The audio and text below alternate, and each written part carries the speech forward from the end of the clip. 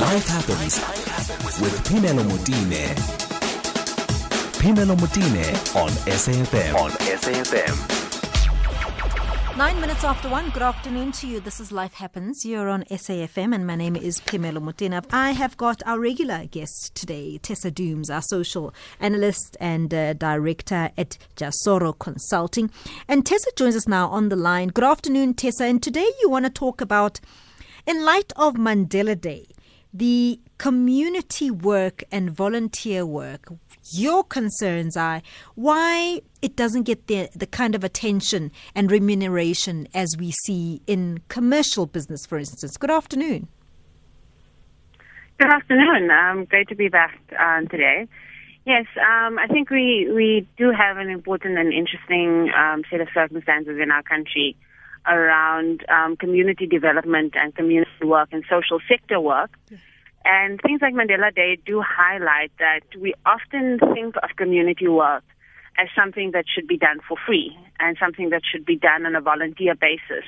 But this is also in a country where all of us know at least one community worker and somebody who's worked in their community tirelessly, either young people, older people, who are those mainstays of our communities, who understand how our communities work, who know who the vulnerable people are amongst us, who are the ones creating the networks and many of the opportunities.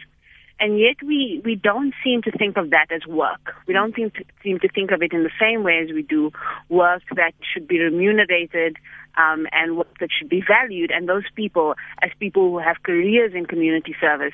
Yet we are very celebratory of things like Mandela Day, where we have voluntary acts of service. And I think that there are some issues that are important to unpack around that.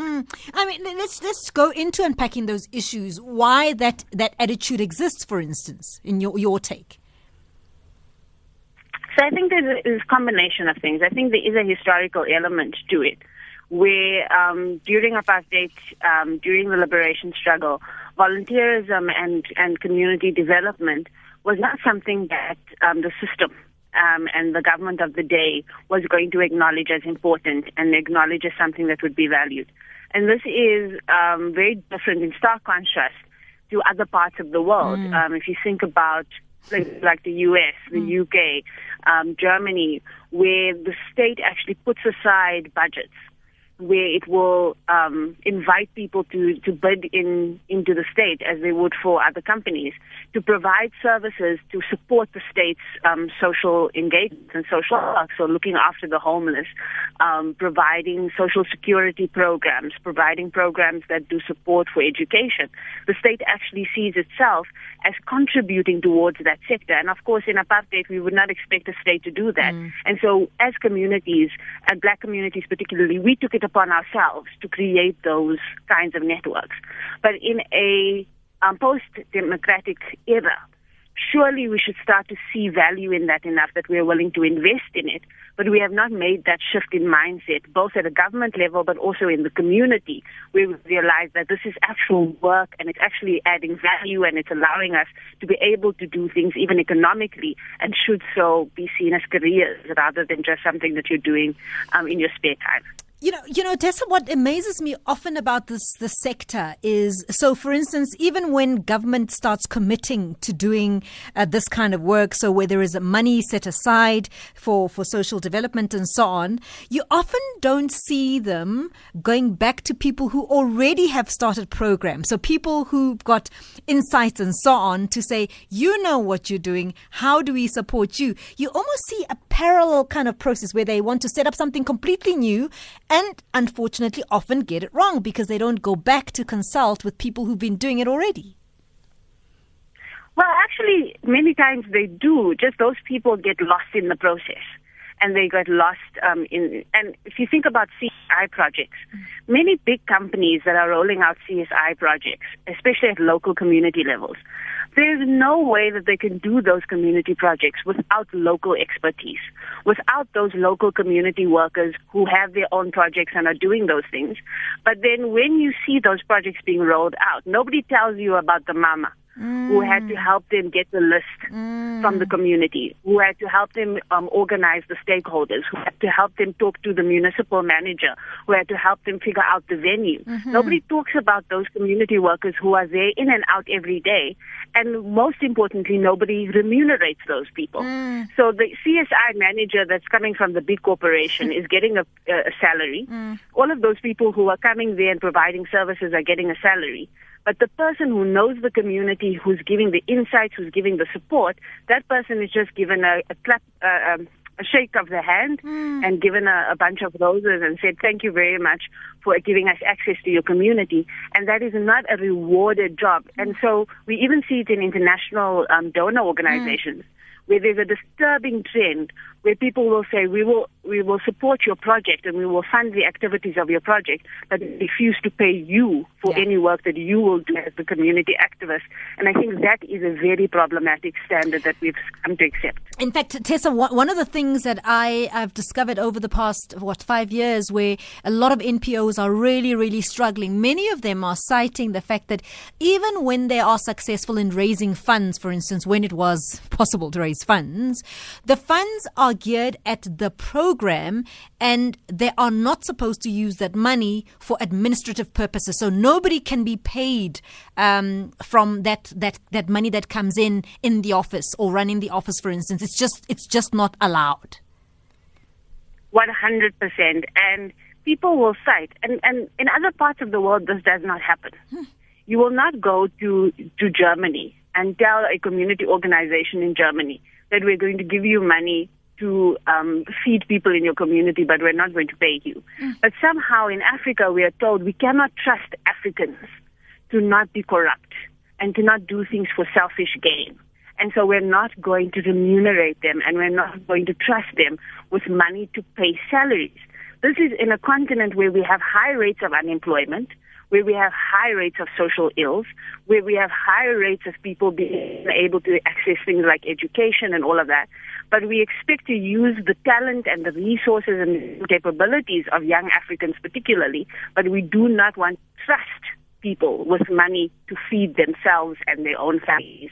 And so you have a situation where organizations can tick on their box, yes, we went to community X and we did the following activities, and so many children were supported and so many children were helped, and they are getting the salary. The fund manager gets their salary.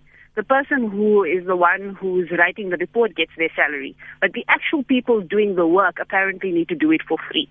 And that cannot be something that we accept. I mean, I know so many young people who have devoted their entire lives to community service and community efforts. And people will say to them, when are you going to get a job? Why don't you use all of this energy that you have to start a business?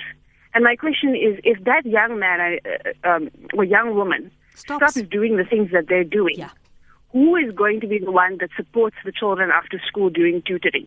Who's going to be the one who brings in the stakeholders to do the feeding scheme? Those things are actual work. They're not just a side activity. Somebody actually has to commit their time and their life to that, but then you tell them they must go and get a job. It's because we don't value it. And on the other hand, we say things like, we talk about gender-based violence, that we must stop being so reactive and we must start, teaching children and teaching the boy child. It has to be somebody's job to teach the boy child. It has to be somebody's job to educate the community. It has to be somebody's job to change the norms and the values and the views and the perspectives.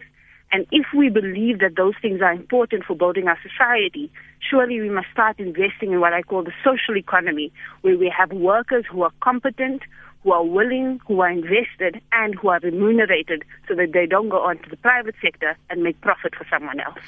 I'm going to take your calls, and I see your voice notes also coming through on 0891 104 207. That's the telephone number, and the WhatsApp number is 0614 104 107. Phemelo Motene on SAFM. Good afternoon, Phemelo and SAFM listeners. I think this thing of volunteerism was going to work if we have ethical and grounded workforce, particularly in the public service as well as municipalities. The challenge is that people who are employed there, once they get permanent appointment, They become lazy, they don't want to work. The volunteers are going to come in there and take over. What is going to happen? Isn't that going to create conflict? Thank you very much. This is TK Ladysmith. Interesting point. Tessa Dooms is my guest. She's a social analyst and she's also a director at Jasoro Con-sulting. Tessa, what your take on that voice note? Yeah, and I think that's an interesting point, that what you have is people who are employed either in the private or the public sector, many times not doing their jobs and not doing the things that would contribute to society and do those things well. And so volunteers feel like they have to step in to do that work, that if they don't do it as volunteers, nobody else will do it. And I think the point for me, though, is that, yes, somebody else is being paid to do that work and is not doing it, and it would be better for that person to do their job. But I'm also at the point where I want to pay and reward the people who actually do the work. And I don't want to use the excuse of somebody else who's not doing their job to say that the person who has done the job should not be remunerated. I think there's a lot of questions around accountability, both in the state, even in the NGO sector, where a lot of money is being spent, and oftentimes those same people who are supposed to in the NGO sector do the work, don't end up doing the work and delivering what they need to. And that's a question of accountability. But my question is for the people who do step up, especially for those who they don't have other employment elsewhere. They don't have anything else. They have a commitment to solving the problems in their communities. I think that there's an opportunity here to really solve those or address that by giving those people their due reward. And really, it's a job creation issue as well. I think we've seen in the time of COVID, one of the big things that we're going to have to take as a lesson from COVID is ask ourselves, can we create jobs in the social economy with helping children with tutoring services, with creating more community health care workers and people who are willing to go into our communities, with creating more social protection programs and programs around feeding schemes. And is that not an opportunity to employ those people rather than expect them to be volunteers when they themselves are vulnerable people? Themba, you're calling from Umlazi. Good afternoon. Hello, Pamela. How are you? I'm well, thanks. Go ahead, Themba. I'm good, thank you. I'm not sure if what I'm going to talk about is relevant to your guests there, but I think in this time of remembering our icon and what he's for, I'm actually interested. These issues of inequality that happened in the mining industry, we don't tend to discuss all those kind of things. Let me just give you maybe a little bit of a background of what I'm trying to talk about. Pamela, in this country, compulsory education for white people started in 1890. And 100 years later, in 1994, that was only when the compulsory education was introduced for black people. And in the mining industry, if you check on the history, the pay gap between a white miner and a black miner was about on a ratio of 15:1. And at that time, miners used to get occupational lung diseases, more especially silicosis and TB. And white miners at that time, they were compensated in terms of pension fund, in fact, lump sum monthly pension fund. When a black man will get only a lump sum with a ratio of 15:1, if a white man gets 15 rand, a black man will get a rand without a monthly pension. And then the lawyer that I respect very much, Richard Spoor, brought in a class action suit, which was finalized, I think, last year on the 26th of July. And then it came about with what we call Tiamiso Trust. And there's money involved there to compensate those people. So now, if you look at this kind of, I want to challenge the trade unions or the unions which claim to represent poor workers, especially black people. This money is going to be distributed equally to black people and white people. While in actual fact, white people have benefited already from the compensation, which I believe some of those are still benefiting even now. And if you look at the this Siamiso trustee or board of trustees, it's made up of 7 members. Only 1 member is a black person, the black woman. I know they are qualified or something, but it makes sense because they had privilege in education. You know, Pamela, are you still there? I'm here. I'm trying to get Hello? to. I'm trying to connect the dots. I'm listening. Yes. So I'm trying to challenge the trade union and our sleeping ANC government to look at these Siamiso trustees, whether it serves the purposes of the affirmative action as contemplated by the Employment Equity Act to correct the disparities that happened during the apartheid time. You know, Pamela, removing the laws of apartheid are just not enough to correct what happened. These are the time when we have these conversations. We cannot let things happen like this. This Siamiso trust or board of trustees must be reviewed. And even if you can check the way those people were appointed, they do not represent the black people at all. Sure. I think some of these things that don't get attention. Yeah, I mean, this is. I don't know if Tessa wants to respond to this, but it's a little bit off topic. But I mean, I don't know if you want to give it a shot, Tessa.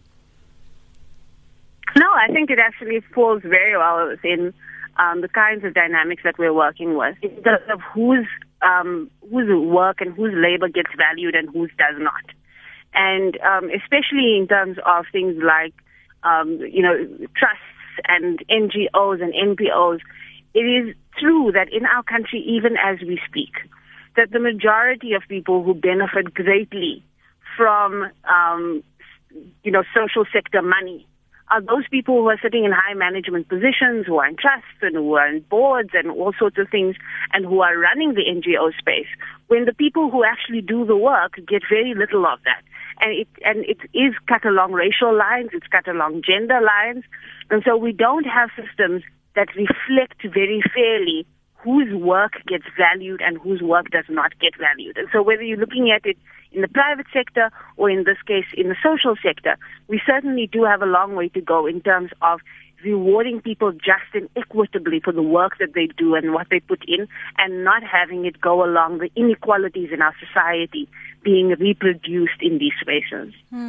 The only thing is that I think Temba wants, direct solutions and somebody to intervene. And I'm afraid I don't think you can do that right now and commit to that. So Temba, we'll try and see how we can assist in the background and see, that takes quite a bit. But I think, Tessa, you're spot on about the dynamics there that are actually quite common in many, many areas. So let me just continue to take those calls on 0891 104 207. I also take your WhatsApps. I see all of them. I just want to go quickly to Uti Lesako for the latest in headlines before we continue. It's 1:30. Life Happens with Phemelo Motene. I don't understand why this has to be so difficult. If an NPO or an NGO has got a staff component or a volunteer component, register them and as UIF, as salary earners. They should be getting whatever the minimum salary, at least the minimum salary required for the hours that they put in. That then goes onto the NPO or the NGO's bookkeeping, because whenever a donor wants to see whether or not these guys are legit, you can ask for their financials, and then you can see what the CEO of the NPO earns, and then you can see whether or not this guy's just a fat cat wanting to milk the system, or whether he's actually a legit NPO or NGO and he's paying himself a fair salary, and his volunteers who are staff at the NPO or NGO are also getting a fair salary. And then Bob's your uncle. Off you go. Chris from Eastern Cape. Hi, Phemelo. I just want to find out from your guest, do we have in South Africa any organization or association of volunteerism or volunteers? I think that will help a lot, because to some extent, as much as we was to put some authority or responsibility to government and other authorities, some other time politicians will never take side of a good side of things. So us as citizens, we need to see what we can do and leave politicians out of this, because their interests come before anybody else's interest. So I want to know if we have that organization so that we can work together to do things on our own as citizens. Thanks. Bye-bye. Afternoon, Pamela.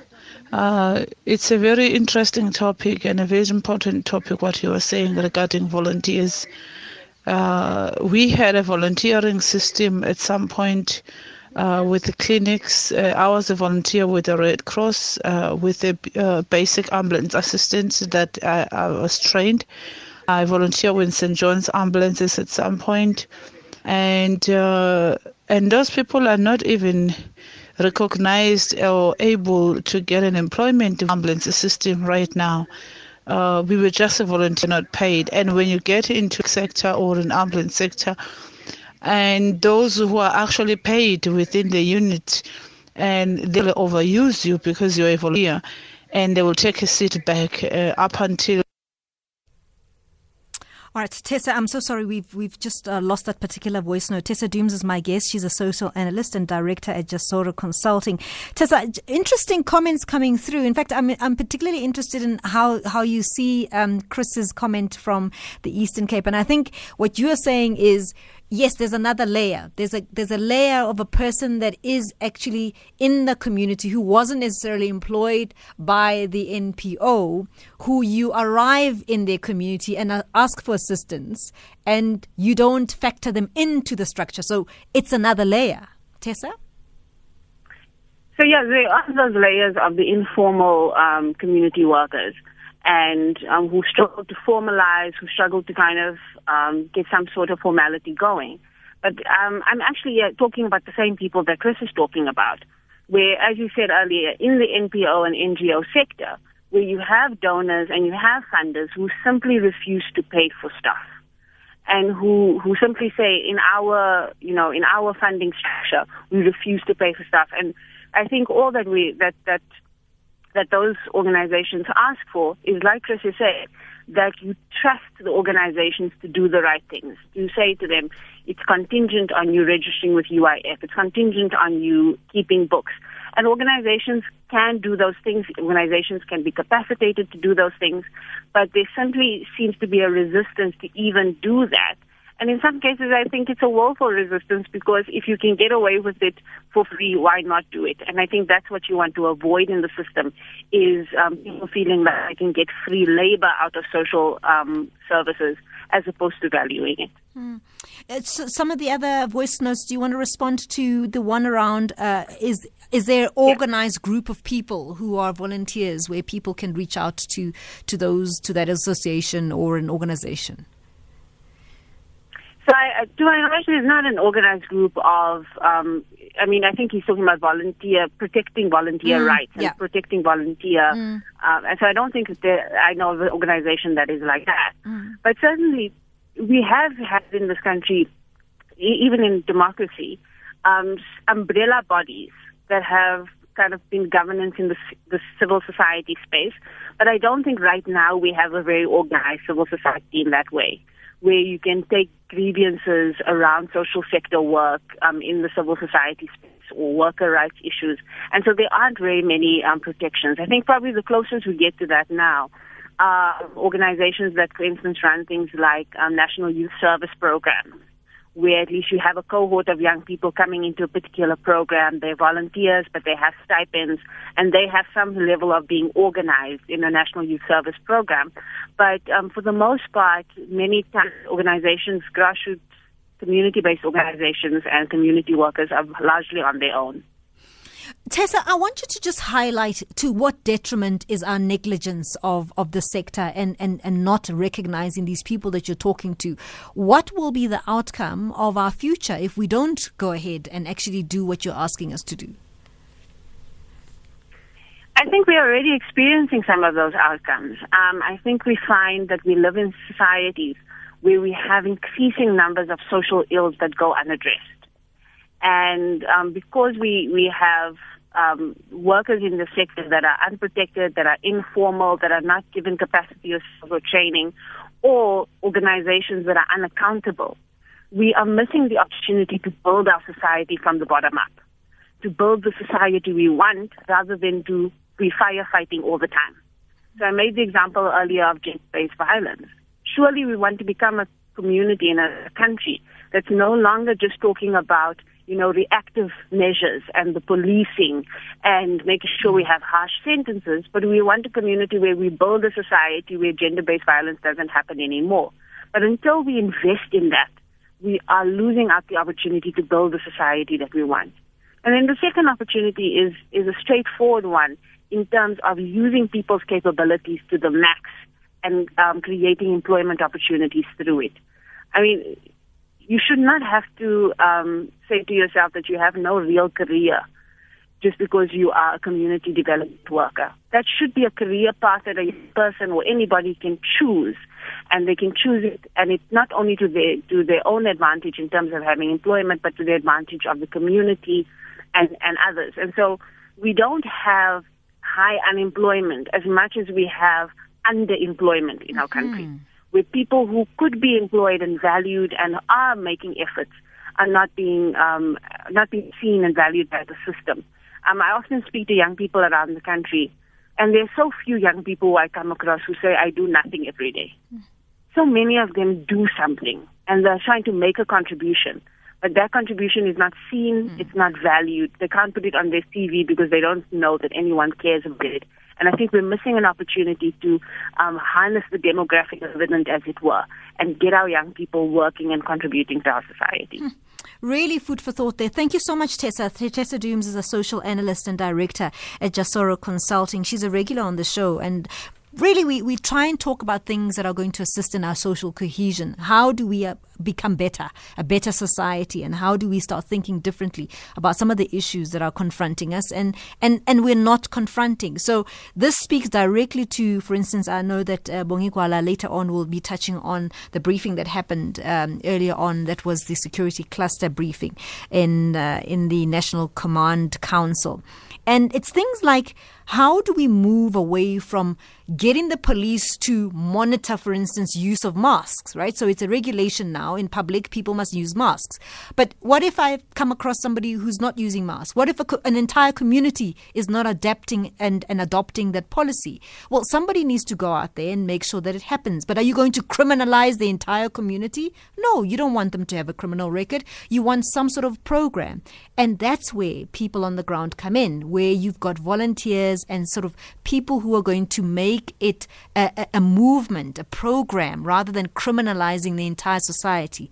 And that's what Tessa is talking about. There are people like that, but do we incentivize those people? That's the question. So we all want things to change and move. We want a society where we can have the sale of alcohol and not be motherless drunk. But who's going to take that on and make sure that we start being responsible once the sale of alcohol is back on the table? Somebody is maybe interested in that, but do we incentivize that person? We've got young people who are doing a lot in trying to address gender-based violence. But who's going to pay for their time and their efforts and so on? And yet all of us want to live in a society where there is no violence. So those are some of the things that we need to think about, because unless we incentivize that kind of effort, we are very likely to see those people fizzle out of our systems, therefore leaving massive gaps, and sitting with us are these problems that need to be sorted out. So that's the reason we're having this conversation. Thank you very much for all of you who are taking part in this conversation. I'll be back with more after this.